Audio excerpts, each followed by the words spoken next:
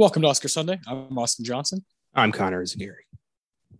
and today we'll be talking about Shanghai Express from 1932, which is a movie that we have been trying to find for a long time now. And we were going to do it, I don't know, a few weeks ago, we were going to do this movie, and we realized it's literally available nowhere.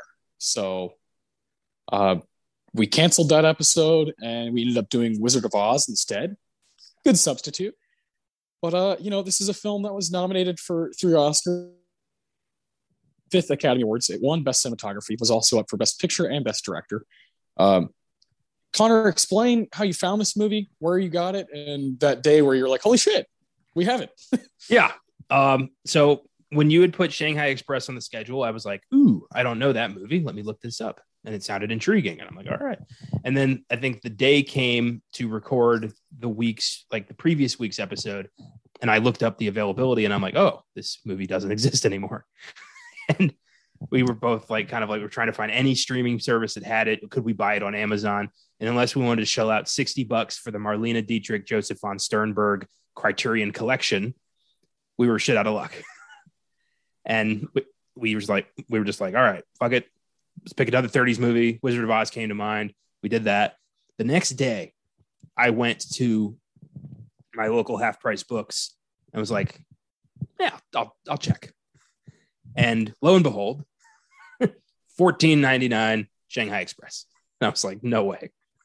I was like, this got to be a remake or something. And I looked it over and I'm like, nope, 1932, Marlene Dietrich. Yep, this is it. And I bought it. And then as we were getting ready to do it, I was getting ready to watch the movie and I put it into my PlayStation and it said unidentified disc. And I was like, no, no. And I broke out my region free player and I was like, please God. And it worked. And I'm like, thank you. So I texted you like, do you have one? You're like, nope. And I'm like, well, all right, here's mine. We're doing this. So yeah. Here we are. Yeah. Incredible. So you told me that on Wednesday night, we're recording this on Friday night, Friday the 13th, in fact. Makes sense. Yeah. Here we are. What are we doing? I feel like we're inviting dark spirits right now into our lives. On Wednesday night, you were like, you told me about how, oh shit, it's only playing on a region free DVD player. I still haven't bought one. I don't know why. I should have one by now. There's been plenty of times where I've looked up online, like, okay, I'm going to order it now, and I just haven't gotten it. And then my older brother recently was like, you know what? I'm going to buy you one, probably for your wedding. So I was like, all right, I'll wait for that. Then you came by on Thursday. You came by where I work, and you dropped it off to me along with the movie. And then obviously I watched it Thursday night, last night, and I was pleasantly surprised with how solid the movie is. It's aged well as far as Rotten Tomatoes and Letterboxd and all these different things. Like, people still like this movie. It's just hard to find. Yeah. And it's one of those gems that from the early 30s, a pre-code film that if you can get your hands on it, like I would recommend it, even if you have to pay the $15 or whatever to get a DVD. I think it's a good piece of work. It's a solid 8 out of 10 for me. It's a cool premise about some train passengers that are held hostage by this like wild warlord during the Chinese Civil War. Like, fuck yeah. Just a cool idea, cool story, well executed. I'd say, in my opinion, there's some issues with the casting, but like overall, everyone does a good job. I think Marlene Dietrich, she's great. Clive Brook is great. Anna May Wong is awesome in this movie. I really enjoyed all the performances and the dialogue was cool. There's some good bits of the score. So I had like a hard time picking awards for it. And I ultimately had fun. It's an hour and 20-minute movie that's basically like a war thriller, I guess is what you call it. It's good. And I think we both were kind of had that, that surprising element of when you watch an old movie from the 30s or 40s, sometimes it just feels like every other movie that came out. And this is not the case with Shanghai Express. I was very glad that this turned out to be good, considering the lengths I had to go to get a hold of this damn thing. And I'm happy that I own it now and I don't have to look for it anymore. Because I would watch this again. This was an entertaining film. Yeah. I would show it to people who doubt this era of film. yeah, this is a trailblazer. But you could tell little, I saw there are scenes in this movie that I've seen in later films that are definitely emulating this movie. And I love when we can find a foundational film that, establishes so much for what'll come after. And this definitely felt like one of those movies. Oh yeah, that's one of the most annoying things I do in conversations about movies is kind of rave about what's happened in the past and how much importance it holds on things we're watching now. I'm that's my favorite thing to do when it comes to movies. And sometimes I can get carried away and be like, what, you don't like Citizen Kane? And people are like, yeah, I thought it was fine. And I'm like, fuck you. It's like some people it's just not for them. And like, I have to get over that. But it's these movies that are essential to what we see today. I think that's like massively important as a fan of the art of the craft. I also love movies that take place in like one setting. I've always adored that. Some of my favorite movies like that trope. And I remember the first one I saw where I was a teenager. I was probably 13 or 14, maybe, I don't know, maybe a little younger. I'm not really sure. It was somewhere in middle school. And I remember watching Reservoir Dogs and how that movie takes place in like a warehouse the whole time. Not the whole movie, but a big chunk of it. And a lot of the important scenes are in that warehouse between all the, Mr. Orange and Mr. Pink and all these different guys, Mr. White.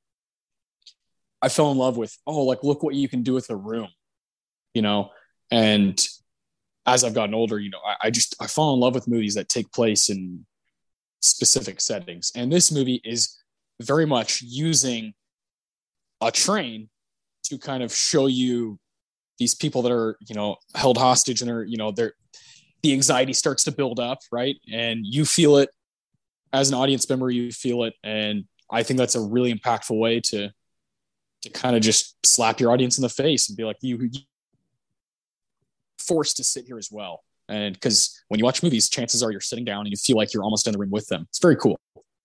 Yeah. I like the setting is such an important part of the filmmaking process. You have to have a place that feels real. You have to have a place that matters to the context of the movie. And when it's one finite location, the movie takes on almost like a play feeling. And I think that's really cool. For me, I think the earliest movie I can remember seeing that is The Thing. With Outpost 31, Antarctica, just nowhere to go, nothing, no way to call for help, just you, the people you've come to trust, and this alien creature that's absorbing them. And it's, that sense of isolation is so important to that film. I think those kinds of films are great.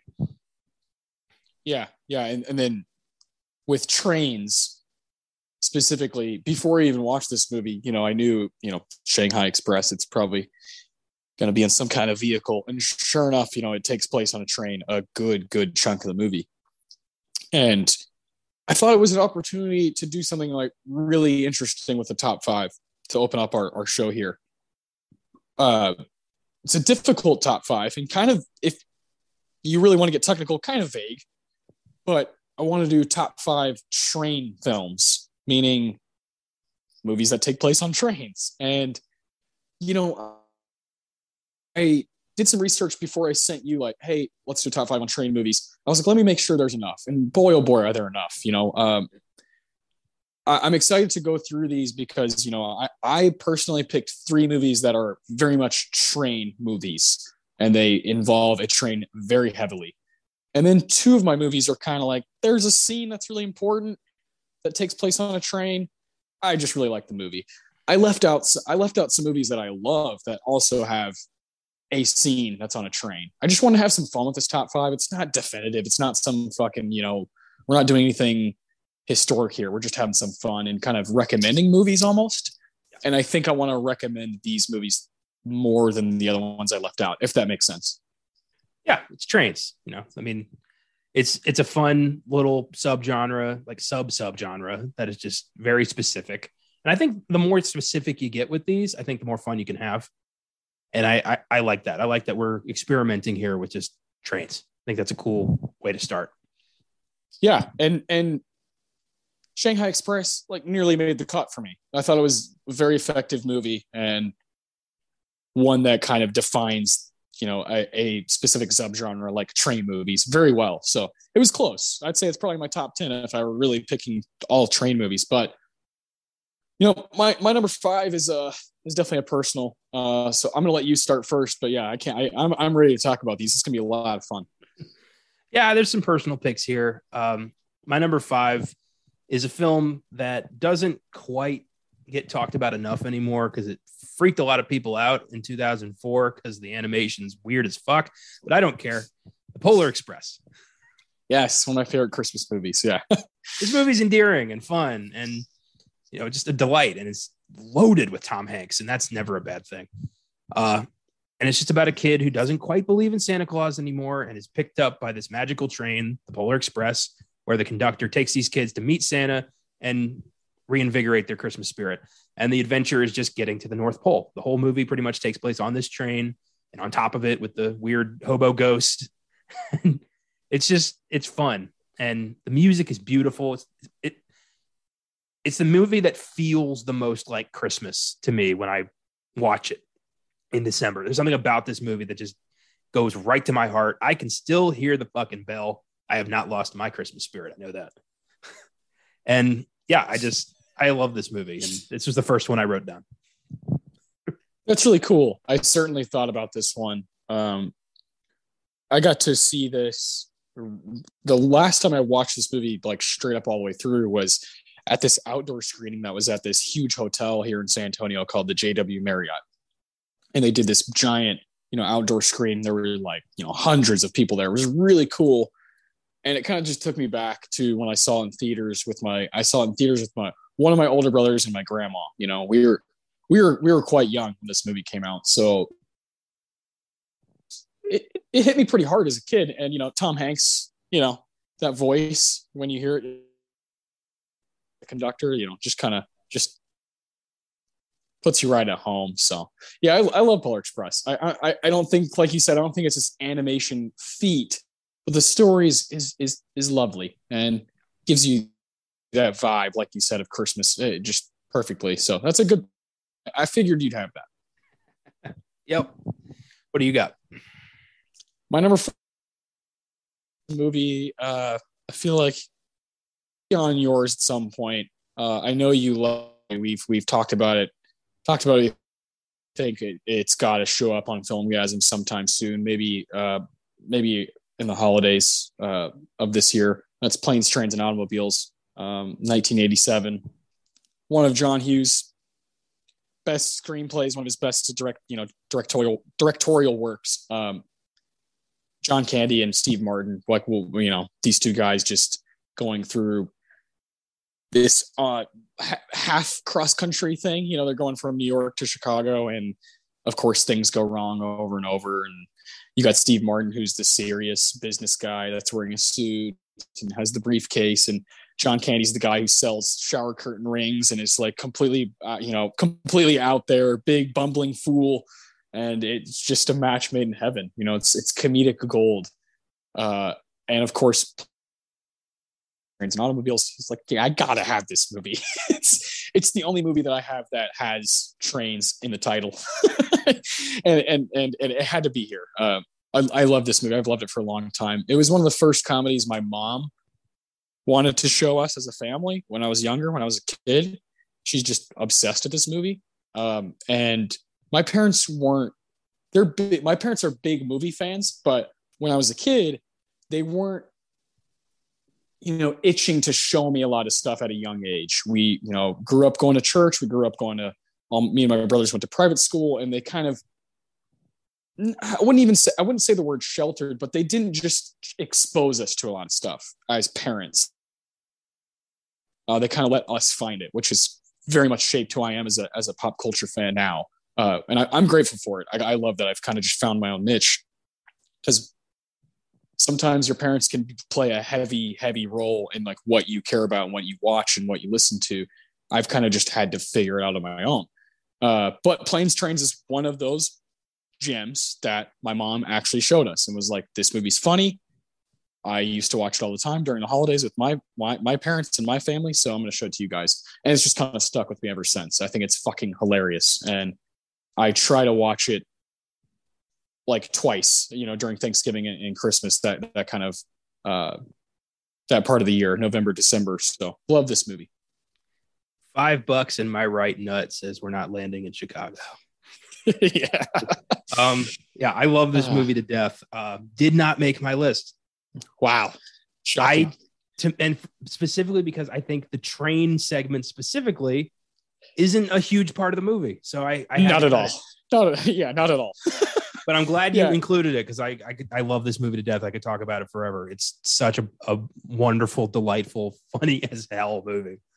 Yeah, this is a buddy like vehicle cross country movie, almost the equivalent of something like Tommy Boy, where it's like, or Dumb and Dumber, where it's two guys on the road figuring it out. Like what a simple, easy plot. But it can be movie magic, and this one is. My favorite bit is in the plane, the classic monologue of "I'm the real article. What you see is what you get." Yeah, that's great. That's my favorite bit. Yeah, I love that. It's endearing. I think my favorite bit is in the terminal when they're sitting across from each other and they're both looking at each other like, "I know you. Like, where did I see you?" And Steve Martin imagines John Candy in the cab window, just being like, "Oh," and realizes, you took my cab. You fuck. Yeah. The whole bit is like, it introduces these guys so well to each other. And that's great. We're definitely going to do that this November. Yeah. I think it's time. This is one of the classic for me comedies that it's like an hour and a half. It understands what it is. Its awareness of itself is the best part about it. And the best comedies of that era, that's what they were about. So yeah, had to have it. Number 4, what do you got? Number 4, going considerably darker. One of the coolest sci-fi epics of the 2010s, Snowpiercer. Ooh, that's my number 3. Okay. This movie is fucking wild. Yes, I loved Snowpiercer. Yeah, such a brilliant, just sci-fi epic. I love the whole idea of the rich are in the front and the poor peons are in the back, and just the fight to get to the front, and just seeing the different stages of this train and how many cars there are devoted to dumb shit that the rich are just doing while the poor are all shoved in the caboose. It's wild. Like when they find out what the gelatin snacks are, like, oh my God. It's a fantastic movie, incredible cast, and like possibly a secret sequel to Willy Wonka if you want to take that route. Yeah, I want to take that route. Yeah. Such a great movie. Definitely was going to make my train list. Yeah, this was the first movie I thought about when I was like, okay, let's do train movies. It's obviously not my number 1 or anything, but it's literally a horror, action, whatever. It's a genre movie on a train that's frightening at times because of just what's going on and what like these people realize as time goes on, and has one of the coolest cast I've ever seen in my life. Chris Evans, who, like, in my opinion, I mean, he's amazing as Captain America, but he needed something like this to show, I'm a good actor. I'm not just playing Captain America. I'm really good at this. Jamie Bell, who this is his best role ever, by like hands down for me. Tilda Swinton's amazing in this movie. John Hurt, Ed Harris, Octavia Spencer, and my personal favorite is of course Kang Ho Song, who is one of Bong Joon-ho's go-to guys. Snowpiercer, I think, is closer to Bong Joon-ho's masterpiece than I will want to give it credit for. I think, of course, Parasite was this kind of monumental wave of a movie that came out and people were like, holy shit. And then it won Best Picture. And, it gained even more attention. And it's great. I love Parasite. But Snowpiercer is like right there. And Bong Joon-ho, The Host is my personal favorite of all of his movies just because it's right up my alley. It's a monster movie. But Snowpiercer is like some of his best work. And I really hope people like keep seeking it out. I think it's a movie 50 years from now could become this iconic genre film from, you know, the early 2000s, early part of the century. So I'm excited to see how it ages. And yeah, man, I had to have this in my top five. It was something I penciled in right away. Yeah, this is long overdue for a rewatch for me. I haven't heard the best things about the TV show. I don't care. Fuck that. I don't give a shit. You already have a 2-hour perfect story that has a great ending. So just like leave it. Like fucking just leave it. Fucking TV, man. Can't stay off movies. Dicks. So annoying. Damn. Yeah, well said. It's so annoying, man. It's like, and even Parasite, they're like, let's make a TV show about this. And even Bong Joon-ho is like apparently involved with that. It's like, can we just let it breathe? Apparently, like it's gonna be in like fucking California. Like it's gonna be an Americanized Parasite, which is just no. The Korean caste system is so important to that movie that losing that is gonna torpedo this thing. Yeah, I'm just out on so many TV shows. People are like, have you seen Severance, directed by Ben Stiller? I'm like, sure, I'm sure it's great. I just don't really care. Don't really have the time. Yeah, people do that all the time. You know, there's just so many shows out right now that are high quality, and that's great. That's wonderful. Sure, great for those creators and people who have jobs. But I'll take Snowpiercer over that shit any day.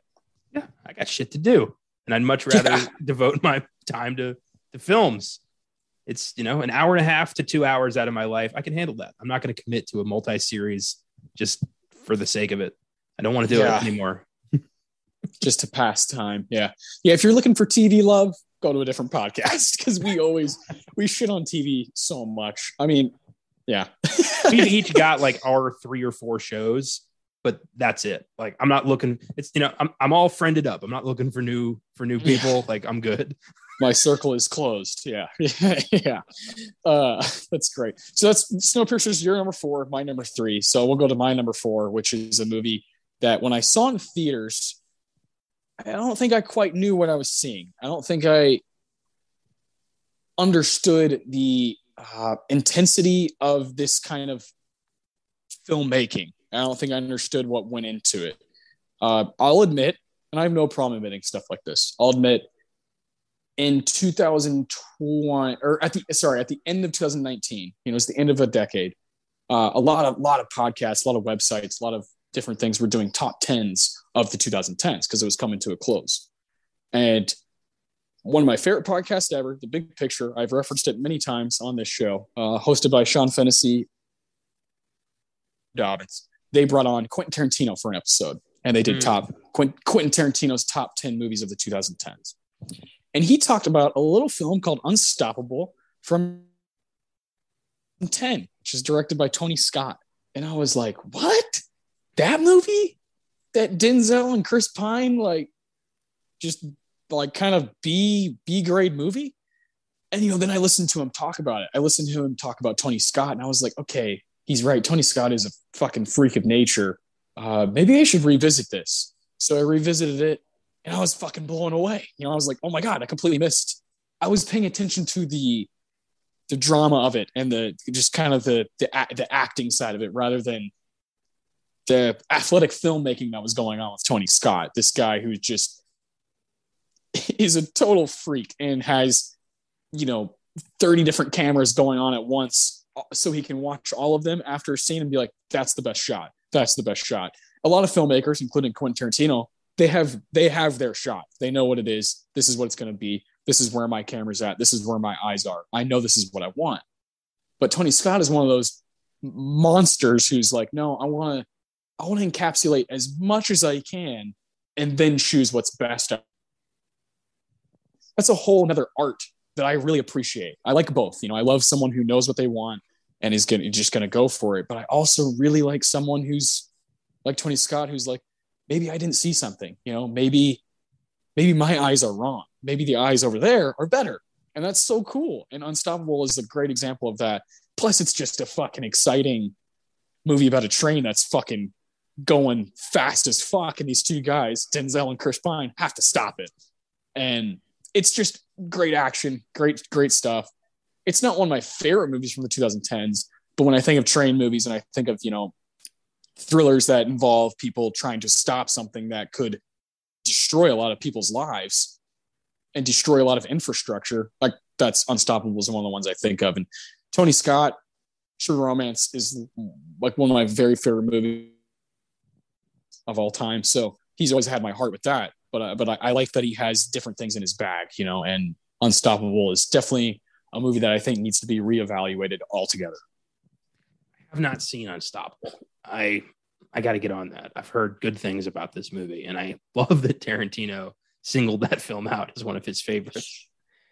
Yeah, he talked about that, and then he went from talking about that to like The Social Network, and you're like, dude, this guy, I love this guy. I love this guy to death because he's not above anything, No, he's got fuck all to prove. He's Quentin Tarantino. Yeah, I mean, he is above everything, but he's not. The way he talks about movies is he's a fan. He's just a fucking fan, and I've always loved that about him. That was a really cool episode. I need to go back and re-listen to it because that was right at the tail end of our last normal movie year, I would say, 2019 before COVID. And it was a great movie. It was a great movie year, Parasite, Once Upon a Time in Hollywood, Marriage Story. These great movies came out that year. And I would love to go back and listen to it because I thought it was like an interesting timepiece with a guy who just had a movie come out that is one of his masterpieces, in my opinion, talking about movies from the decade. A guy who made Django and The Hateful Eight and Once Upon a Time in Hollywood all in the same decade. So it was cool. It was a really cool episode. Yeah, I bet. I mean, I value his opinion. I know he's a little slimy, but he's, as far as I'm concerned, he's earned the right to be slimy. He hasn't been Me Too'd yet, which is frankly kind of surprising. And yeah, I'll, until there's like proof that he's a monster, I'll continue to support him. I think he's just weird, but I like what he does. And when it comes to film, I think he's got pretty good judgment. So I definitely think Unstoppable is going to be exciting. I'll definitely watch that film at some point. I'm not that well versed in Tony Scott beyond True Romance, so he's a director I really have to start paying attention to. Yeah, well, he passed away 2012, so shortly after Unstoppable came out. He's just a guy who worked a lot, and did TV shows and documentaries and produced stuff, and he also had his own solid skill as a director. And yeah, I really dig that about him, Oh yeah, big time. Unstoppable. Yeah, I'll throw that on my list. Unstoppable. Yes, please do. Let's see. So that's my number 4. We know my number. Snowpiercer. So what's your number 3? My number 3 is not technically a train movie, but the entire film is about getting to a train. And that is the 2007 remake of 3:10 to Yuma. Great pick. How about this one? Great pick. This is the first Western I ever saw. And it's, to this day, one of my absolute favorites. Christian Bale versus Russell Crowe. Russell Crowe is this notorious outlaw. Bale has been hired to help escort him to the 3:10 to Yuma train, which is going to take Crowe to prison, a prison he's probably going to escape from. So the whole time you're just feeling this fruitless endeavor of like, even if they get there, it's not going to be, it's not going to be worth it. And throughout the movie, Crowe starts to realize that, Bale's a good guy. He just wants what's best for his family. He's not worth killing. And there's like a complete change of heart in Crowe over the course of this film. And once they actually get to the train, it's like, oh shit, who is this guy now? Like, who is really our bad guy in this movie? And it's such a great character study and an awesome road movie. And in the end, a pretty badass train movie. And definitely, one of the best remakes I've ever seen. Totally epic, awesome movie. Yeah, this is a fantastic pick. I also think it's probably my first Western. We were 12 when this movie came out. Yeah. And I still remember the first time I saw this and just being so fucking excited, it was one of the first times I saw that kind of mano a mano movie star versus movie star. This is Russell Crowe, of course. He's already a very well established guy, and Bale is coming off of being Batman. It's right in between. Batman Begins, of course, Dark Knight's 2008. So this is 2007. Just for him to be able to do the Prestige and this in between that is like fuck off. Just fuck off. Like Christian Bale, I'll stand by. I think he's like one of the best actors of the century. He's put together such a cool filmography. And James Mangold, the director, there's just not many guys who have that run that he's had. I completely forgot Mangold directed 3:10 to Yuma. God damn. Yeah. The guy's a fucking freak. Ever since Girl Interrupted 1999, Walk the Line 2005, he did Logan in 2017, Ford versus Ferrari. Like the guy's just a superstar. And I've listened to him talk a lot, and I've listened to him talk about 3:10 to Yuma and Ford versus Ferrari, these movies he gets obsessed with a story. Mangold's approach to movies is find something I don't know about, learn about it, and make a movie about it, and then be kind of done with it. Throw yourself into it as hard as you can. He was like, I didn't know anything about cars. He's like, but by the time I was done with Ford versus Ferrari, I was a fucking master, And so he throws himself into things like they're a school project and has fun with it. Like what a cool motherfucking job, to just treat it that way. Like it's literally just this art that I'm gonna go at this as hard as I can. It's not this thing I've been thinking about since I was 15. It's this thing I've been thinking about right now. This is what I'm passionate about right now.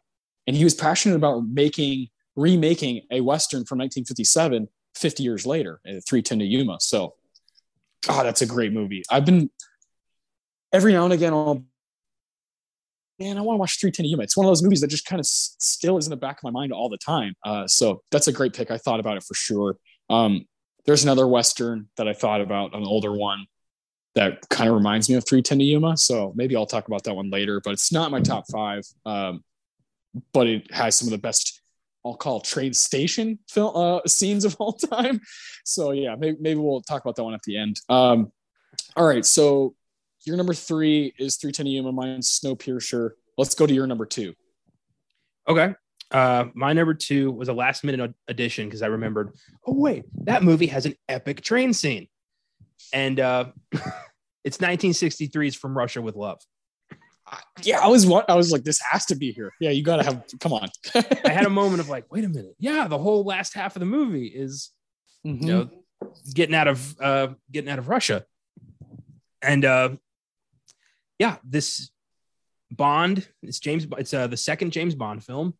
He's sent to Soviet Russia to get a hold of a decoding machine that is allegedly being given to him by a defecting Soviet agent named Tatiana Romanova. However, Spectre is actually behind all this because they want revenge on Bond for killing Dr. No in the previous movie. As you can tell, I'm very obsessed with this franchise. Yes. And in the last half of the movie, Spectre agent Donald Grant, played by Robert Shaw, is on the train with Bond and Tatiana, and he has disguised himself as a MI6 agent who's there to help Bond apprehend the bad guy and get home. Really, he's there to kill them. And on this train, they have dinner and they're talking, and all of a sudden the guy orders red wine with fish, and Bond is like, hold on a second. No self-respecting British agent would ever drink red wine with fish. And that's just how Bond realizes this guy is not who he says he is. It's ridiculous. It is so ridiculous. And Grant doesn't even try to fight it. He's like, well done, Mr. Bond. You've seen through my disguise. And then they have this epic fight. And it's in this train. It's very tight quarters. These two evenly matched agents of, opposing force. And this is so epic to see Sean Connery and Robert Shaw fight each other on a train with gadgets and a woman's life at stake. It's fucking awesome. From Russia with Love is one of the best Bond films in the entire run. And just an awesome movie. Yeah, great pick, man. This just makes sense for you, to have. I when I was doing just kind of a general, okay, let me make sure I haven't missed any train movies that I really like. I went on, I went on fucking Wikipedia and just looked up train movies, and there's, like 300 movies that are listed that have either a huge train scene or the movie takes place on a train. And I saw that and I was like, okay, surely we'll be talking about fucking James Bond this weekend. Great, yeah, good pick. So that's your number 2, man. I'm curious what your number 1 is. Fuck.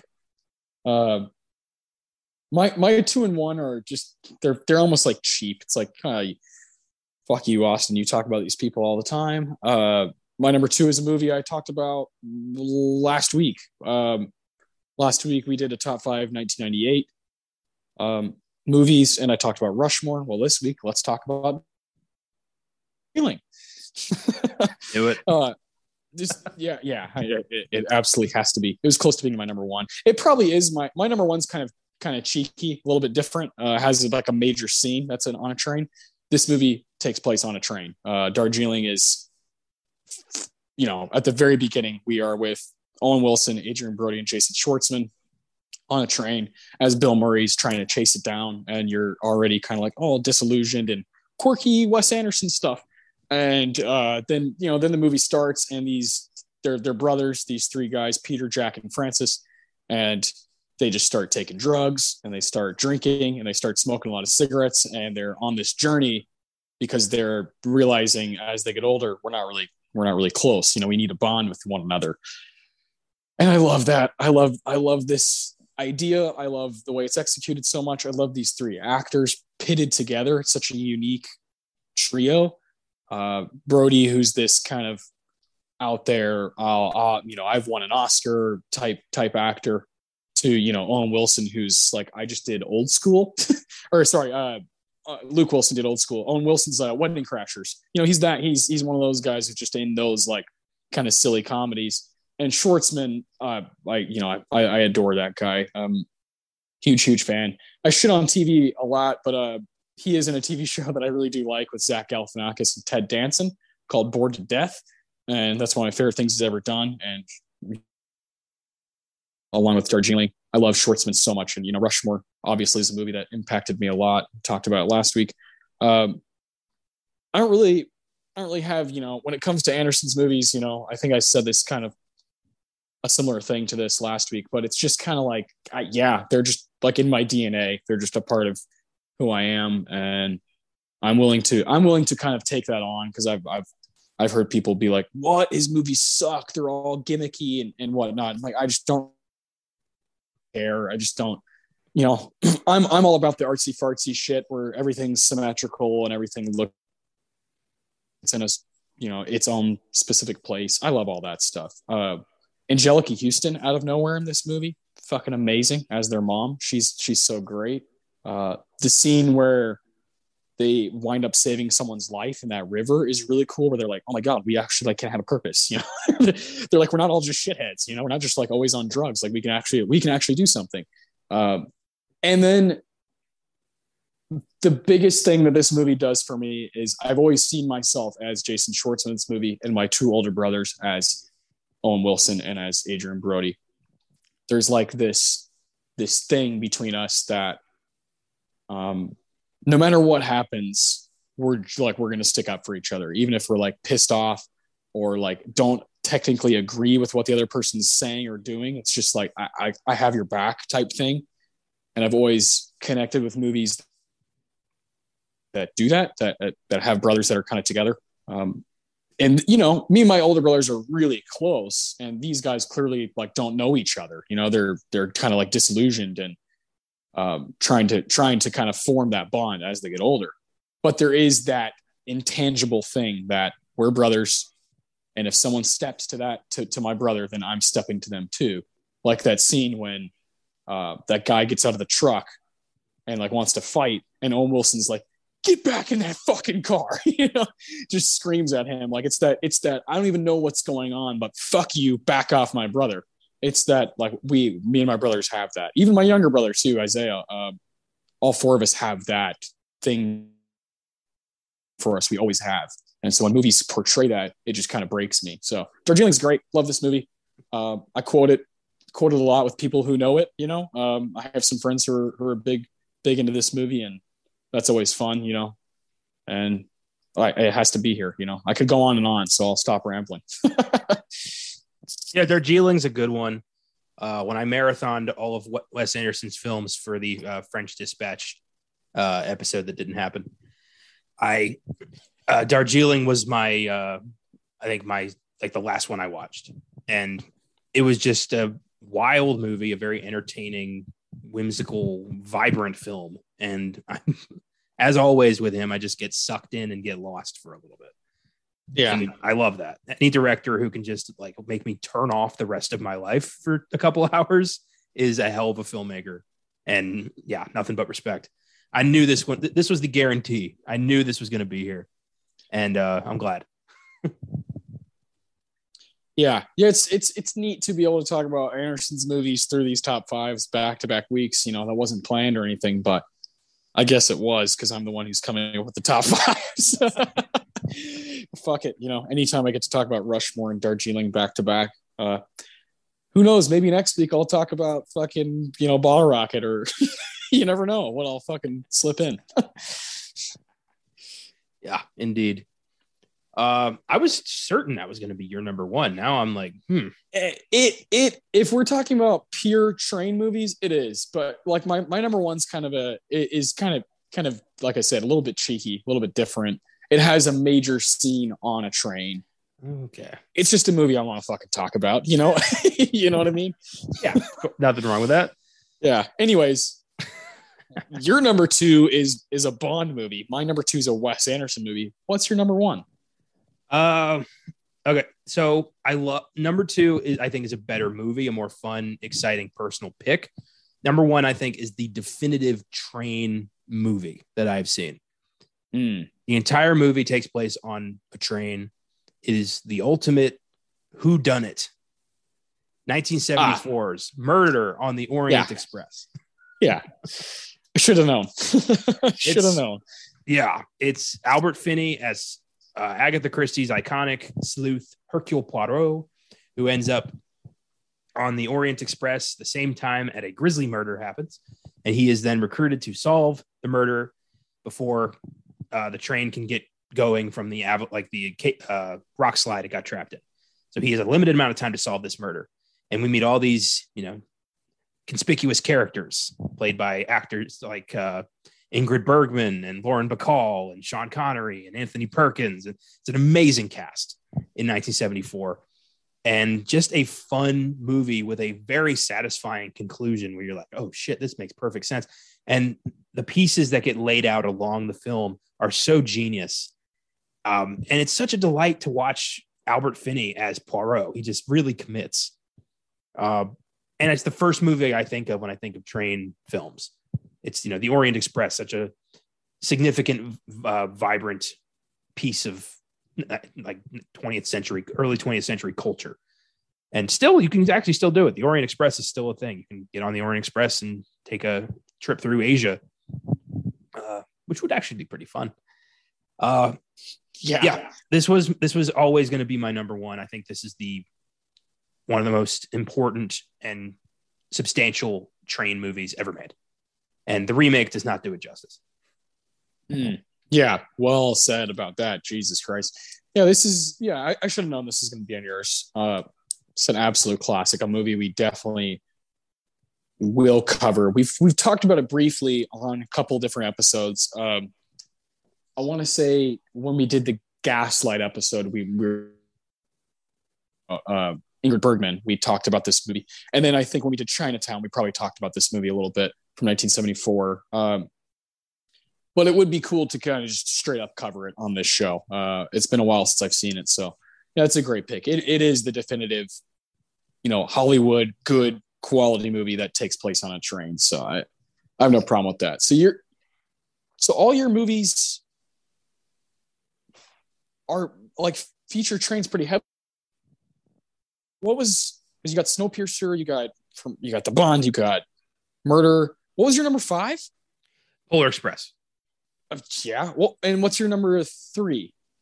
310 to Yuma. Okay, so that one's the one that I would say is like least involving a train necessarily, but big stuff happens around trains. Yeah. And then, From Russia with Love, not, more about, it's a Bond movie first. It's an action movie. And the train sequence is big, but it wouldn't say it's, a movie that really is like train centric. Yeah, that's fair enough. I definitely cheated more than you did. That's true. Because I got Planes, Trains, and then I got 3 train movies in a row: Unstoppable, Snowpiercer, Darjeeling. My number 1 is Richard Linklater's 1995 classic Before Sunrise, which of course opens up on a train and is one of my favorite openings to any movie because it involves my favorite things about Linklater. It involves Ethan Hawke just being a fucking douchebag and just going for it in this movie. He's charming, but he's a douche. He's like, Ethan Hawke is so goddamn good at that. And Linklater uses him so well to be this kind of this guy that thinks he's just above it all and is quoting, I'm quoting, authors from centuries ago. So I'm a fucking, literary genius. And Ethan Hawke is so good at that while also being like, I kind of like this guy. Like he teeters on that so well. And the opening of this movie, of course, is him deciding to go talk to this girl he sees. And he's like, I have to talk to you. I wouldn't be able to live with myself if I didn't, it's, and Linklater is so good, especially in the 90s, Slacker, Dazed and Confused and before, and then going on to the 2000s with, Waking Life, Tape, these movies that deal with that existential moment of what if I would have gone that way? Or what if I would have done nothing? What if I wouldn't have said anything? It's these different paths of life that we take. We literally make decisions over and over and over that affect like who we are and what we do and what we're about. And Linklater is the best at that, in my opinion, of just kind of putting that in the forefront and making a story out of it. Not just kind of doing this for like ideas' sake, but making an actual plot, an actual cool love story happen after it. And so that scene on that train at the beginning, and then of course at the end of the movie, we see them again departing, and he's like, let's not exchange contact. Let's just meet here 6 months from now. Like, oh my God. And then what's to come, the next 2 movies is like, oh my God, this is one of the best trilogies ever. I had to bring this movie up because that scene is like so huge. I remember when I first watched this movie, I paused it and I was like, I feel like I'm about to watch one of my favorite movies of all time. And what a cool feeling, when you you're in the midst of something that's going to like be with you until you die. And that's what Before Sunrise is. I adore that movie. And that opening scene is so huge to what happens afterwards, of course, in the film, but also just kind of representing Linklater as a director. And I feel like it's a good way to kind of link people to seeking out the Criterion Collection right now. Has this amazing Richard Linklater fucking collection. And if you really want to dig into the guy's work and really get to know what he's about, I would suggest going on there and just kind of having some fun with these different movies that are on there. These different, there's a documentary about him that's on there. So I think he's so important to independent filmmaking and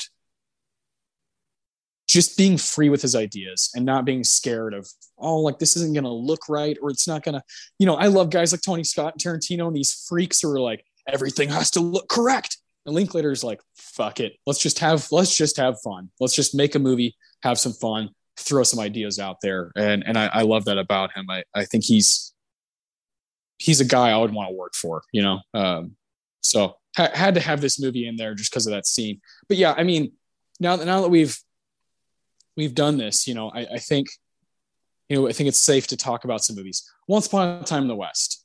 I mean, that movie, I thought about putting it on my list. It's better than any movie I have on my list, like by a ways. It's an absolute, classic, undisputed. Doesn't really matter what your taste is. That's an amazing movie. North by Northwest, same thing. I think those movies, Strangers on a Train, fucking Hitchcock is the king of The Lady Vanishes. These movies fucking rule. And Hitchcock is the king of the train. I don't have any of his movies on here just because I wanted to be a little bit more want to be a little bit more personal. I love these movies, but I want to be a little bit more personal and kind of have some fun with it. You know, it's not this definitive fucking list. Train to Busan. Jesus Christ. Talk about a good movie from the 2010s that's really tense, involving zombies and trains. The list goes on and on. This is like a really cool subgenre that's specific, but also broad because it has so much shit to offer. Strangers on a Train is the one I cut in favor of the Bond film. I had it there, and then I'm like, nah, who am I? Whose ass am I kissing here? Like, I love Strangers on a Train, but this is Bond. Like, that's me. This is me. I'm the real article. Yeah, exactly. It's like, I don't, I'm going to do what I got to do for me. I want, my influence to be put into these top 5. I don't want it to just be the same stuff everybody rehashes. I want these to be films that matter to me. Not that Strangers on a Train doesn't. I think it's a great film, but these 5 films matter more to me personally. Yeah. Straight up, man. Straight up. So yeah, this is a lot of fun. Just random as fuck. And the most random top 5 you and I have done together for sure, where it's just like, well, why? There's no rhyme or reason. We're just going for it. So I'll recap mine real quick. Planes, Trains, and Automobiles, 1987, John Hughes classic. Unstoppable, number 4, Tony Scott, fucking thriller. Number 3, Snowpiercer, Bong Joon-ho, genre bender movie that is so Bong Joon-ho it hurts. Number 2, Darjeeling Limited, Wes Anderson, train movie. And number 1, Before Sunrise, Linklater, essentially a love story. So yeah, first of a great trilogy. What's yours? Well, first of all, I don't think you're cheating that much with Before Sunrise. The train sequences in that film are like essential to beginning and ending this like self-contained love story. I think that makes perfect sense. It just like I know there's people out there who would be like their 5 would be North by Northwest, Strangers on a Train, Lady Vanishes, Once Upon a Time, like it would be these movies that are they're just these iconic, like groundbreaking movies. Like anyone would have in their, top 5, but this feels more like you said, my DNA. Yeah, exactly. Mine are number 5, The Polar Express, number 4, Snowpiercer, number 3, 3:10 to Yuma, number 2, From Russia with Love, and number 1, Murder on the Orient Express. Beautiful. That was fun, man. So Unstoppable. That's your homework, my friend. You got to watch that movie. Yes, that and Platoon, I promise. Platoon will come. We're gonna do that this year. We're gonna do Platoon this year. I was looking at our schedule and I was like, you know what? I think there's gonna be a couple openings where we can go ahead and do 1986 and just get Platoon out of the way, so you don't have to force yourself to watch it like out of like, oh, I gotta get these fuckers off my back. You can wait to watch it for a proper Best Picture showdown. We will be doing that movie this year at some point. Yeah, appreciate that. That's great. Shanghai Express, train movie. Where would you say is it somewhere like right outside your top 5, or is it like top 15? It's top like 20. It's like number 6 or 7. I thought like this is kind of the the predecessor. Like, I mean, you're like exactly. there's the Great Train Robbery in 1903 if you really want to get historical with it. But this movie is like one of the earliest, train centric films that I think, a lot of these films that we've mentioned probably owe something to. So I think it would definitely make the top 10. Yeah, I think so too. I think it would also be, maybe 7, 8, 9. I don't know, but it would probably be in there if I really honed in and was picking like important train movies. Cause it's like you said, I love that you pointed out that movie from 1903, because that is important, that's over 100 years ago, and it's still being homage is still being paid to it, if you will, and that's so fucking cool. I love that about movies. I love this like cinematic line that you can always trace it back to something, and that's such a neat thing. And I think Shanghai Express is really important to a lot of the films we're just kind of mentioning and talking about. And it's not only important. I liked it. It was fun. It was a good movie, good performances, and I'm excited to talk about like what we liked most about it with our awards. We have the Tarantino Award for Best Quote, the Ennio Morricone Award for Best Music Moment. We have the Philip Seymour Hoffman for the best performance in the movie, which I think there's like a handful that could be up here. We have finally the Roger Deakins Award for the best scene of the movie. So, which also I think there's a few scenes that are like quite powerful. And I had a hard time. I kind of flipped back and forth today going through different stuff. So I'll let you start with your Tarantino when you're ready. We'll get this thing underway, and then we'll talk about some Fifth Academy Award stuff. Sounds good. My line comes from Henry Chang. Yes, our bad guy. Before you know that he's the mole on the train manipulating the events of all this, it's when the cow stops the train, and he just turns to somebody, I don't remember who it was, and says, "You're in China now, sir, where time and life have no value." Like, Jesus, that's ominous. And then he turned out to be the bad guy, and I'm like, oh, of course he thinks that he's in the middle of a revolution where he's willing to do whatever it takes to win. Like, that was good. That was really good. That was like such a great, just can you imagine writing that down and being like, fuck yeah. That was, yeah. There's sometimes where we talk about these screenplays, especially these older ones, where I just love putting myself in shoes of someone who's writing this, probably straight pen to paper, and thinking about that feeling that you get of, I just wrote down like a couple cool, like really fucking good sentences. And that was one I thought about, man. I think that's such a good kind of bam, like, yeah. It's a movie's quote, it's one of those that, sure, it's not this insane big moment where it's like, welcome to Earth, bitch. It's like a fucking, it's a movie to get you from point A to point B. And I love that about it. Yeah.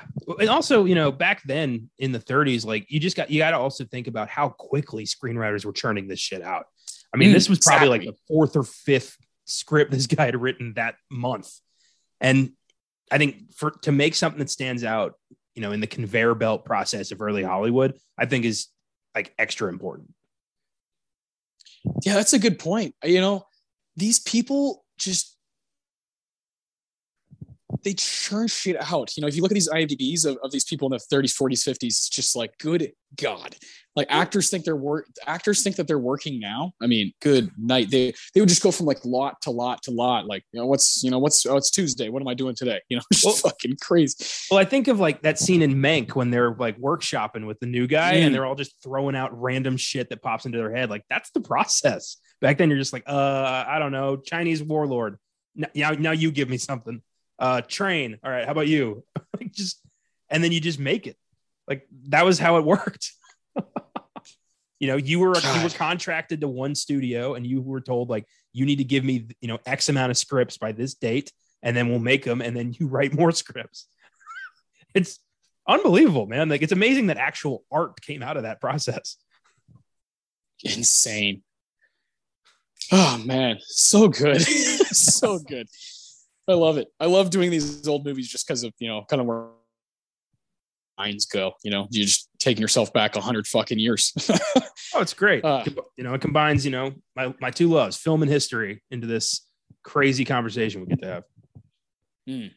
Great stuff. I thought about the quote you chose just for like, if you're just going one liner from this movie, that's the quote.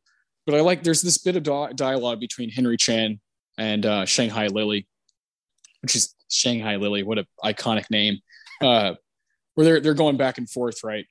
And Mr. Chang says, all the money in the world can't wipe out this insult to me. Shanghai Lily tries to shoot him. And then Mr. Chang says, you only had my interest before. Now you have my admiration. I could love a woman like you, which is, that's such a good line. And then Lily says, you made me an offer to leave with you. Does it still hold good? Mr. Chang, I wouldn't trust you from here to the door. What assurance have I? What assurance have I? You won't trick me. Shanghai Lily, I give you my word of honor. Mr. Chang, a man is a fool to trust any woman, but I believe a word of honor would mean something to you. Man, it's great shit. So good. I love lines like this, that you only had my interest before. Now you have my admiration. Like same thing like in Django when Calvin Candy basically says the same shit. Yeah. I love lines like that where it's curiosity, attention, that like those things are so powerful to put into movies. And when someone delivers it the right way, you get a great this between Lily and Chang. God, those performances are great, man. And everybody's kind of on, and so it makes it work. I nearly wrote down, I wouldn't trust you from here to the door. I nearly had that bit. I love that. Yeah. You just tried to kill me. Like, what are you? You really think we're going to have a contract now? Oh, God. What a good evil bat. Like, Chang was such a monster in this movie. I was really surprised because that dude was known for playing a character called Charlie Chan, who is like a Asian detective. The dude's from Sweden, by the way. He's not Asian. But yeah, Charlie Chan was kind of his thing. So like he was known for playing, this kind of noble character. And then here he is just ruthless as shit. And I love that. He was one of my favorites. Yeah. Good shit. Good shit from him. And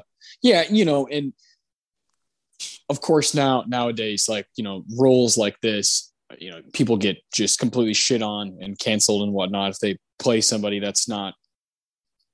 If an actor plays somebody that's like that's not the matching ethnicity or it doesn't make sense, people will just light you up and Twitter destroys you and stuff. This is 90 years ago. 1932 is a long fucking time ago, and it's not surprising. It's not like cool or whatever, but it's not surprising. And for like, I don't mind saying this, for what it's worth, it's a good performance.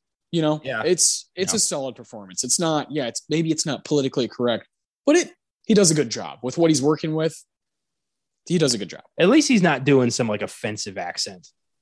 Like then it'd be tough to watch, but at least, he's doing what he's got. He's working with what he's got. Exactly. Yeah. The Ennio Morricone Award. This one was probably the most difficult just because, man, these old movies, they will sound similar to other movies. Sometimes they look similar, but especially with the scores and whatnot, they can feel repetitive, I thought there were a couple of moments that were really good, but for the most part, I was like, I'm having a hard time kind of differentiating this from something else in the 30s, if you know what I mean. Well, from the opening score of like that stereotypical like Chinese themed music, I was like, oh shit. Yeah. This is going to be rough. God damn it. Yeah. Thankfully I was like, oh, okay, this is much better than I expected. But I did have a moment where I was like, that's nice. It's when Shanghai Lily and her friend are just hanging out and she puts on some big band music on her record player. And that English lady shows up and it's like, hey, you're women. You want to hang out? And they're like, sure, if you can handle our hanging out. And she's like, are you respectable? Shanghai Lily's like, well, what does that mean exactly? Like, how respectable are you? And like, she starts to understand that they're not, her type of lady. And she's like, well, and storms out. But the music's playing throughout that scene. And I'm like, it's big band. It's showy. It represents them. And she's this infiltrator who's like trying to better them. And people keep doing that. People keep coming in to like save them. And they're like, fuck off. We don't need to be saved. Like you do. Like we're enjoying our lives. What are you doing? And yeah, I love that. I love that in 1932, there were female characters with that kind of mantra. And I'm like, this guy knew what he was doing. Like Marlene Dietrich and Joseph von Sternberg worked well together. And I definitely want to see the rest of their films. Yeah, they made 7 movies together, and that's a good run. I'm with you. I've said that. I think we both said this plenty of times on Oscar Sunday, where it's this just kind of door opening podcast, this show that we're this journey that we're both on, where it's like, fuck, I really haven't seen anything. There's so much out there. There's so much from the past, and if Shanghai Express is this good, what else did they do together? What are the other 6 better? Who knows? Got to see it. Are the other 6 like easier to get a hold of? Maybe. Do I have to like randomly find it for $14.99 at Half Price Books? I hope not. Should I just bite the bullet and buy the like $60 Criterion collection of all of their films and just have that? Like, should I just do that? I'm starting to think like maybe I should. Yeah. no, I think Joseph von Sternberg is a guy I just need to kind of study anyway. He's a guy I haven't really gone into, so I'm excited for what this movie's given us just from that standpoint. It's not only a good movie, but makes you curious about what else these people have done, and that's great. Yeah, that was a great pick. That was a great pick for the Ennio. Kind of a needle drop moment where it also has this kind of interesting scene around it. I really like that. I went pretty basic here. I went with the end credits after Doc and Shanghai Lily. They're kissing, and you have that really cool edit, which the cinematography just fucking gorgeous, and you have that really cool bit where they're fading kind of in and out, and then you see all the people going through the fucking train station there. And it's just kind of this big, it's pretty typical for this era, but it's this kind of big, beautiful piece playing from there to the credits. We start seeing the cast names and stuff and all that jazz. So what that did for me was it made me smile. Like when the movie ended, I was sitting in my room, it's fucking pitch black in my room, except for the TV, shining bright. And I looked at the movie, I looked at the screen, I listened to what was happening, I smiled. I looked at the fucking, region-free DVD player that you gave me. I looked at the case of Shanghai Express, and I was like, I love this shit. I love movies. I'll do anything to watch something that might affect me and might be good and might entertain me. I'll kind of do anything. It doesn't matter, what it takes. And I know you're the same way. So it was kind of this moment of, I bet Connor had this moment too when he was watching it, where he was like, fuck yeah, it was actually a pretty good movie.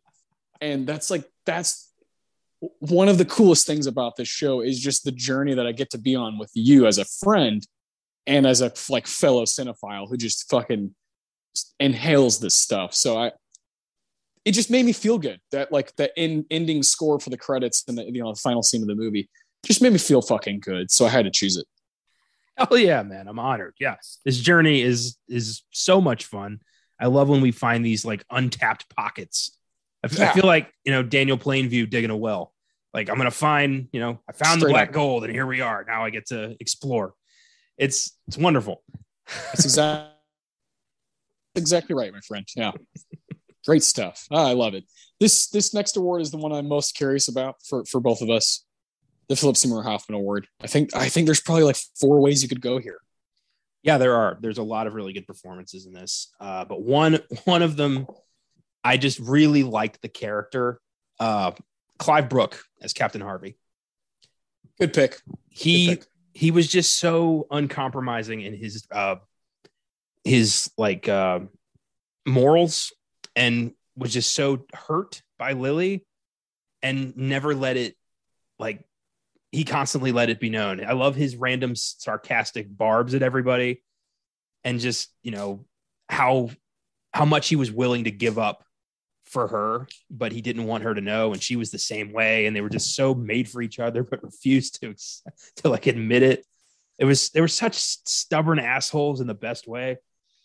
And I just thought Clive Brook did a really good job selling that. And I liked him. He reminded me of so many other heroes in other films. There was a Han Solo quality to this dude, or I was like, I would follow this guy into battle. I thought he was hilarious and very endearing. That's a good way of putting it. I felt similarly about him. He has some Harrison Ford in him. That Clive Brook. He's got some of the, some of that juice that great actors have. That there's a gravitas, but there's also kind of a smooth handsomeness to it. It's like Richard Gere, these dudes that just have that look. Harrison Ford's definitely at the top of that list. So yeah, that makes sense. I liked his performance a lot. I initially wrote down Anime Wong for my PSH, but as the movie just kind of started ending, and Marlene Dietrich, just God, when you talk about old Hollywood stars, these people who just have the it quality, and Marlene totally has it in fucking spades. the costumes she wears, how she pulls them off when she's like smoking a cigarette. This beautiful black and white cinematography is just breathtaking. And I could watch Shanghai Lily all day. He wasn't talking, she just has that quality. So I just kind of went with the obvious here. I think Marlene is an absolute fucking dynamite performer. And I need to watch more of her movies. She's got something that I really respect from that era specifically. It must have been so difficult, and I'm sure it still is. We know it still is, and it has been for this craft, the history of this industry of movie making. It's always got to be hard for women to be in a male dominated field, and I always respect when someone just kind of has that fuck you in them, and Marlene has it. She has that kind of like, fuck you, I'm fucking so talented. It's oozing out of me and I can't help it. Like I have that it factor. And so I went with her. It's just one of those classic performances that I can't get enough of. It was like watching Olivia de Havilland in The Heiress, or Meryl Streep in Sophie's Choice. Just like, dude, they're just freaks of nature. Like these people are just, they can't help it. And so I had to go with her. But man, I mean, Clive Brooks, great. Like I said, Anna May Wong is in this movie. Warner, is it Oland? I think it's Oland, yeah. Oland, yeah, I think you're right. Yeah, he's great for what he's working with. Eugene Pallett, Sam Salt, he's great. Lawrence Grant as Mr. Carmichael, I liked that performance a lot. This is a good movie. As far as the ensemble goes, well done. Carmichael especially, I thought was interesting because at first I'm like, oh, this guy, fuck this guy. He's Yeah. here to save souls. And at the end, he's like, she's worth more than $1 million to you. It's like, oh, right on, Carmichael. Way to see, faith and love. Goddamn. Like I was rooting for, I'm like, yes. It's cool how this movie's like, a love story with the Chinese Civil War, like sandwiched between it, but it works. Yeah, as like a backdrop. Like what? Yeah. Crazy. Nuts. Yeah, but Marlene Dietrich, I'm glad you picked her. She's the star of this film, and the character of Shanghai Lily very much could have been, just written off as another kind of soulless sex symbol. But she brought humanity to this character and really made you root for her. And you see, what she's hiding, what she's running from in just her eyes. She was such a talented actress, and I love the way she portrayed Shanghai Lily. Yeah. I'm glad one of us picked her. Yeah, Marlene and Clive Brook, man, they're both going for this movie, and it's cool stuff between them two. Good chemistry. All right, we're at our Deacons. The best scene in the movie. What do you got? I went with Chang's interrogations. Because that whole bit, you're as clueless as they are. You're like, what is he looking for? Like, why are we doing this? Like, why is he talking to us? And as he keeps talking to people and he reveals I think it was Clive Brook, where he's like, I'm looking for one of you who's worth taking as a hostage. And you're just like, shit, what happens next? And you're just learning like who Chang really is and what his goals are and how, he's infatuated with Shanghai Lily and how that's clearly going to come into play. It's just such a significant moment and so tense. I was floored. Yeah. I basically have the same thing. It's for me. It's like you said. It's the character development that makes this movie. It's not so much just a tidbit from the movie. It's this kind of character altering moment of, okay, there's someone who's controlling what's happening. There's someone who's genuinely evil on this journey. And fuck, that's like a good little twist that I don't think is so easy to do within an hour and 20 minutes. Like this movie, this movie introduces you to a lot of characters right away, and then like progresses fast, and then gives you this twist of, oh, Chang's actually like an evil son of a bitch, and like he needs to be taken down. That kind of thing. I love that scene, and I love when Chang is killed. Yeah. Fucking so cool. Talk about fucking with the code, right? Fucking pre-code stuff where it's like we can't show certain things. We're gonna make it. We're still gonna make it kind of ambiguous, but also kind of thrilling. And I love that shit. I love it so much. I love when Doc kind of realizes what's going on, and he's like, "Oh, I got to go get Shanghai Lily out of here, man!" Like, she's there. She's fucked right now if I don't go save her. So, and then Doc doesn't quite know exactly, he doesn't know everything that's going on. It's so cool. It's a great kind of mind game. I love when they're all just standing outside waiting for the train to go, and Anna Wong walks out and is like, "Better get your friend. I just killed Chang." Like, matter of factly, and then walks to the train, and he's like, "What?" Yeah. It's like, shit, you just ended the Chinese Revolution. Yeah, and Anime Wong, talk about subtlety. She comes out and is like, "Yeah, I just killed this freak. I just destroyed him." So, and then you have that really cool. I can't remember exactly what the line is. You have that really cool bit of dialogue between Shanghai Lily and Anime Wong, between them two, where, what do they say? It's like a really cool bit where she's like, "I don't know whether to be grateful or not." She says, fuck, what did she say? It's such a cool bit. She's like talking about how his death cancels any debt. Such a cool little bit. All right, I'm gonna go on IMDb, see if I can find it in the quotes. Yeah, I'm sure we can. It's got to be one of the quotes that's on that fucking IMDb thing. Oh, here it is. I don't know if I ought to be grateful to you or not. And then she says, "It's of no consequence. I didn't do it for you. Death canceled his debt to me." Fuck yeah. That's a Tarantino type line. Oh my God. Yeah, this movie is like, I feel like this is one of the movies that, like, the Haze people watched and were like, "All right, we need to do something about this." Mm-hmm. Like, I could see this movie being evidence of, like, this is why we need a code. Yeah. Women are getting ideas. They're not punching us in the face, but they're kind of poking us. Yeah. Yeah. So good. Yeah, I love it. I adore that stuff. But yeah, I do think the Pierre Deacons, like, the best, most thrilling part of the movie is when you're finding out what Chang's all about, and you're like, "Wait, what?" Like, because you're not really paying attention to that. Like, you're paying attention to the love story, but the Chinese Revolution stuff is happening all around this. And then when it takes center stage, you're floored. You're like, "Oh shit, we just turned left and now we're trapped here."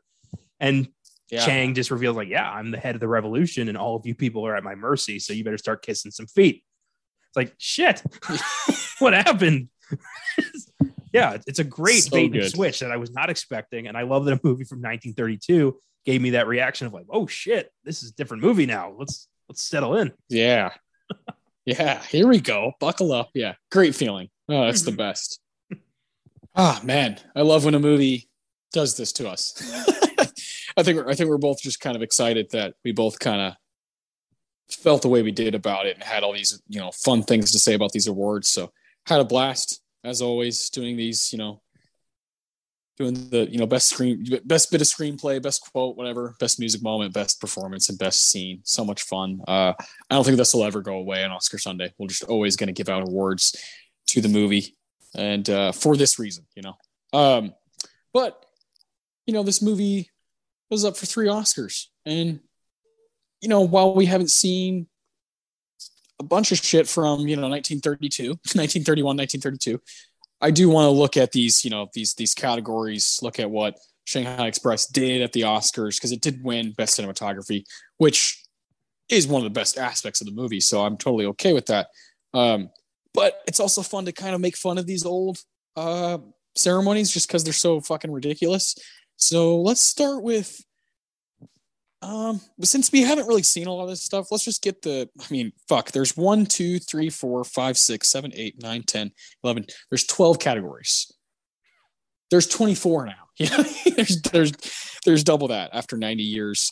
We have the famous Outstanding Production, which is Best Picture now, Best Director, Best Actor, Best Actress, Best Original Story, Best Adaptation, Adaptation, Best Art Direction, Best Cinematography, Best Sound Recording, Best Short Subject, Cartoon, the fuck, Best Live Action Short Subject, comedy. Best live action short subject, novelty. Like, what the fuck is all this? You know, there's no supporting actor or supporting actress. But best original story and best adaptation is basically, you know, original screenplay, adapted screenplay. Okay. There's no score, you know, yet. There's no best original score. It's just fucking weird. Like, it's just so weird. And then to have 3 short subject categories is bonkers for 1930. Cartoon, comedy, and novelty. Just amazing. Just looking at these is always incredible. This is the 5th Academy Awards. They clearly didn't know what they were doing yet. It was just a way for, you know, our good buddy Louis B. Mayer to just kind of, you know, stroke everybody. So best live action novelty makes me think they were giving out like Oscars for like best cigarette commercial or some shit like that. Like what's in there? I don't know. And then I love this Academy Honorary Award to Walt Disney for the creation of Mickey Mouse. Like, Mickey Mouse is awesome. Give that man an Oscar. You know what? That Mickey Mouse guy kicks ass. Yeah. That's hilarious. My God. Oh, man. I love the arbitrary number of like nominees per award. It's like sometimes it's 3, sometimes it's 4, sometimes it's 10, sometimes it's 5. Best sound recording is all just studios. There's no people there. Like, now the winner was Paramount Public Studio Sound Department. It doesn't even say what movie it was for. That's crazy. Pure insanity. Yeah.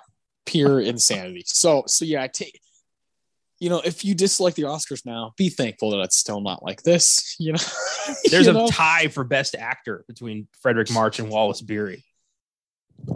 Amongst 3 performances, which means one guy went home empty-handed. One guy. Oh, and he's in a movie called The Actor. Of course. I love that Wallace Beery wins for The Champ. He's like, yeah, of course, I won. Yeah, his character's name, Champ. It's so good. I love it. I've actually heard The Champ is pretty good. I was gonna try to watch it just for fun. This is the year that Grand Hotel wins. Let's just fucking jump into it. Outstanding production, Grand Hotel wins. Aerosmith is also nominated. Bad Girl, The Champ, 5-star final, 1 Hour with You, Shanghai Express, and The Smiling Lieutenant. I've only heard of Grand Hotel and The Champ. I haven't really heard of these other movies. Grand Hotel is always a movie I've wanted to see because it's one of 5. I think it's one of 5 movies that won Best Picture but wasn't up for Best Director. It's Argo, Green Book, Driving Miss Daisy. There's a couple others, but it's usually like this weird thing where it's like, how if it's Best Picture winning, how is it not up for Best Director? That's very rare that happens. Well, I mean, that's not exactly stellar company right there. No, it's not. No. No. I bought Grand Hotel and The Champ on a whim because I found them somewhere and I'm like, we might cover this someday. So I got those are some just in casers that I picked up. Yeah, well, one day we'll try our hardest to do a Best Picture showdown with this year. One day it will happen. I'm not counting down the days or anything, but one day on this podcast, because I don't ever intend on stopping, it'll happen. Best Director, 3 movies. Have you heard of Bad Girl? Have you watched Bad Girl? I have not. I have only seen from this. I've only seen Shanghai Express from this show. I want to see Dr. Jekyll and Mr. Hyde very much. Yes. Yeah, that's Mr. Frederick March, who's like when it comes to statistically with Oscars, he's got a lot of shit going for him. So I'd love to see that movie as well. Bad Girl, The Champ, and Shanghai Express. There's only 3 movies for Best Director. Just crazy. Like, there on any given year that I'm like confident about, basically from like 1970 to now, I feel like I could come up with 10 directors who deserve to get a shout, you know, and the fact that 1932, you know, and I did some research, like over 100 movies came out that year that were technically eligible. 3? Surely there were a couple other movies that could have thrown in there. I feel like eligible in the 1930s was like, did you slip Louis B. Mayer an envelope full of cash? True. then you get your statue. So I don't That's know fair. how. Yeah, I'm pretty sure the voting process was a lot less stringent back then. That's fair. That's totally fair. Yeah, Louis kind of a monster when it comes to this stuff. He's a huge reason why we can even do this show, but whatever. Best cinematography, Shanghai Express wins. Aerosmith and Dr. Jekyll and Mr. Hyde.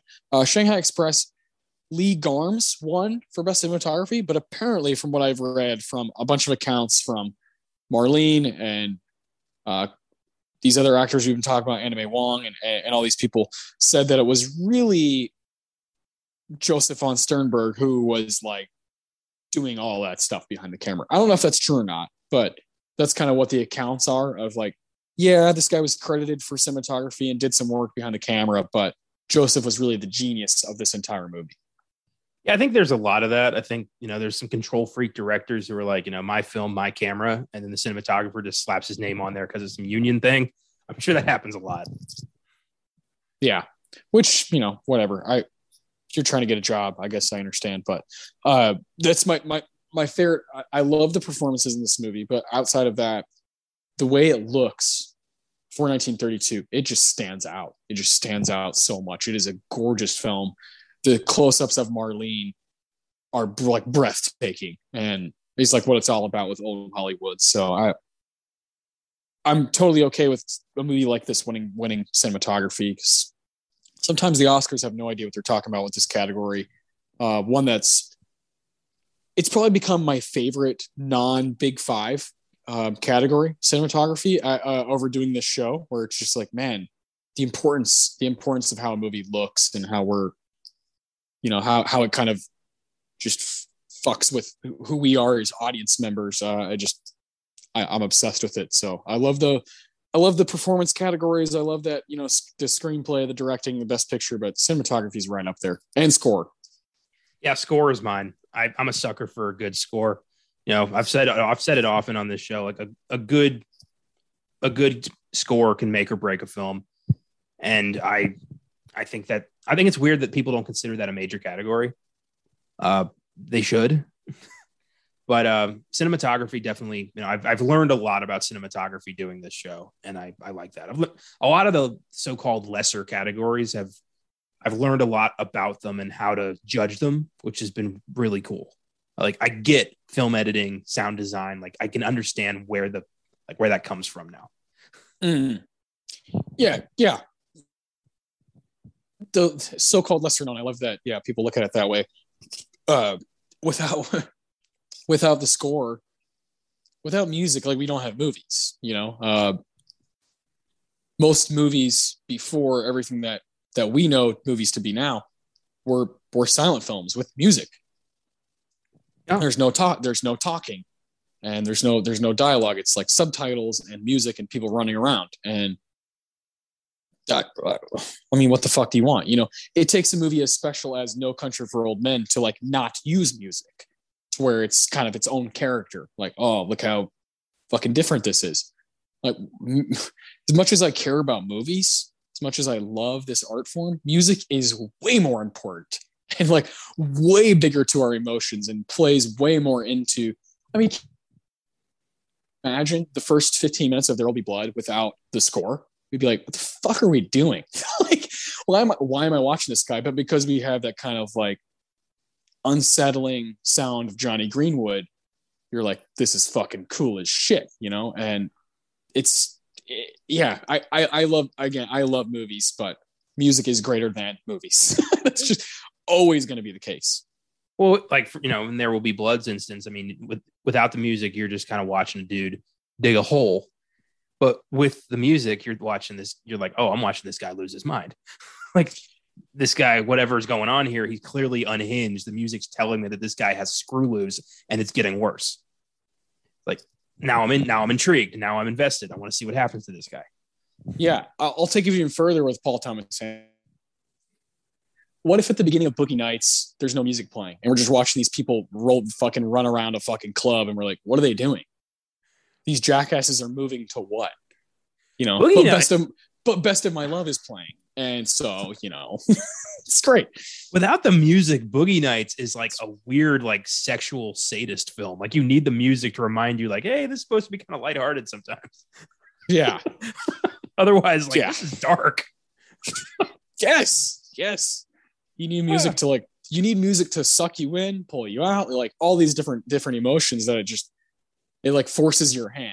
And that's the best thing. So yeah, score is without a doubt one of the most important categories. There's no way to say the best actor category is more important than a best original score category. No way. Like there's no way you do that. Without music, then what is Tom Cruise doing? Like what are these people doing? What are these people doing if they don't have music to move by? Well, it's I know it's corny, but it's like a clock. You need all the pieces working together for this project to actually work. And filmmaking is very much, an ensemble piece of work. Like you need every bit. The caterer has to provide pretty decent food for them to enjoy so they can be invigorated to do their work. Every piece matters. Correct. Yeah, straight up, man. So yeah, I love having these conversations about what this stuff means to us, how important it is to us. And, we always get to do that when we talk about these old movies, because the ceremony is always weird as fuck to look at, but Shanghai Express, really good. It's piqued my interest in a lot of different things. Director, actors, different people. 1932, maybe check out some different movies from that ceremony. This is what it's all about. But next week we're doing like a movie that I've been wanting to revisit. That's more recent. Been wanting to revisit it for a long time. It's something I think is special. I think this director, Alex Garland, is like really special. I think he hasn't had I don't think they're complete successes, his movies so far, but I think he's important. I think he's going to do some really cool stuff as time goes on. Ex Machina is a great movie. Annihilation, I really liked it, but I understand people who don't totally vibe with it. I'm really looking forward to Men next week. I think that movie is going to be awesome. I think Jessie Buckley is one of the best young stars we have right now. So next week on Oscar Sunday, we will be covering Ex Machina and the 88th Academy Awards. Super excited. 2015 is a year we have not done yet. So really, we have not covered 2015. Wow. I'm very excited. Shanghai Express, we did The Lighthouse recently. These are years we've never covered on the show. So it's like, I want to knock out these years, these ceremonies, by like picking movies that are obviously from that year. So Ex Machina, this just fit perfectly because Alex Garland has a new movie coming out, Men. We'll be covering that on next week's sneak preview. So we'll be doing like a double feature essentially of Ex Machina and Men. And I'm super excited, man. We're also going to do a top 5 again, of course. That's what we got to do. It's going to be a lot of fun. It's probably going to be 2010s sci-fi movies. I think that's where we're going to go. I'm very much looking forward to it. But tomorrow we have a movie been getting shit on like crazy by all people alike. Firestarter, Stephen King adaptation is back. I think that was 1984, the first one, right? Yeah. So yeah, we just did that on Filmgasm, right? So for this new one that's out. So tomorrow's sneak preview will be covering that. On Wednesday, here's a good movie. Filmgasm will be covering Bronson.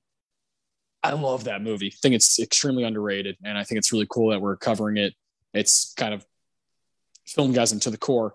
And then Green Lantern on Friday, Beyond the Bad, Mr. Ryan Reynolds. That's right. That's 2011? Yep. 2011. I remember seeing that, and then I don't remember anything about it. You know what I mean? Same. I saw it at the movies, and I was like, all right. And then I've moved on. I haven't seen it yeah. since. I think I remember getting Wendy's that night. I think I remember that more than I remember the 2-hour film that I saw. Like I said, Ex Machina and Men back to back next weekend for Oscar Sunday sneak preview. So super exciting stuff. This is gonna be a fun week. It's random as hell. It's all over the place. That's what we like to keep that way. Keep it fresh. Got some really good shit coming up on this show as we approach our 2-year anniversary. We're going to be doing after Ex Machina. We're going to be doing one of my obviously movies of all time, and then we have our 2-year anniversary. feels good, feels right. 2-year anniversary falls on a best picture round, so can't wait to do that. Can't wait to reveal what it is. We're having a lot of fun here, man. You're doing school? You got your final grades, so what are you gonna be doing this summer? Are you gonna just be watching a shit ton of movies or what? I'm gonna be making up for some lost time. I deliberately am avoiding doing anything else this summer, specifically so I can just dive into films and just turn my brain off for a few months, because I need a break, and I want to just pour all my energy into these shows and enjoy myself for a while, and I'm looking forward to that. Good stuff, man. Well, hopefully we get some good summer movies. I'm looking forward to a few. I think Lightyear, I think is gonna be pretty fucking cool. I think in late June, The Black Phone and Elvis, that'll be an interesting weekend. Thor comes out in July. We got some good shit for you. Bullet Train, which looks like fun as fuck, comes out in, I believe, August. So yeah, we'll be having some fun. Hell yeah, maybe that'll make our train list. Yeah, I actually thought about that. I thought about, oh man, Brad Pitt on a train. Yeah, I think that could make my top 5. Yeah, man, this is a lot of fun. I always, I have a really good idea of, when we do fucking, Deathly Hallows Part 2, really good idea of how things are going to go. And I kind of see the episode before it even begins and ends. But with Shanghai Express, I'm like, this is going to be fun as hell, because I have no idea where the conversation's going to go. It's been a blast doing this with you, man. And for our listeners, our fans, follow us on Twitter, Instagram, Facebook @Filmgasm, and look at, filmgasm.com. Always have reviews up. Connor just wrote not too long ago, Doctor Strange. He wrote a Simple Plan review. We've got some articles and stuff on there. So, just keep checking us out, keep sticking with us, and we'll see you guys tomorrow for Firestarter.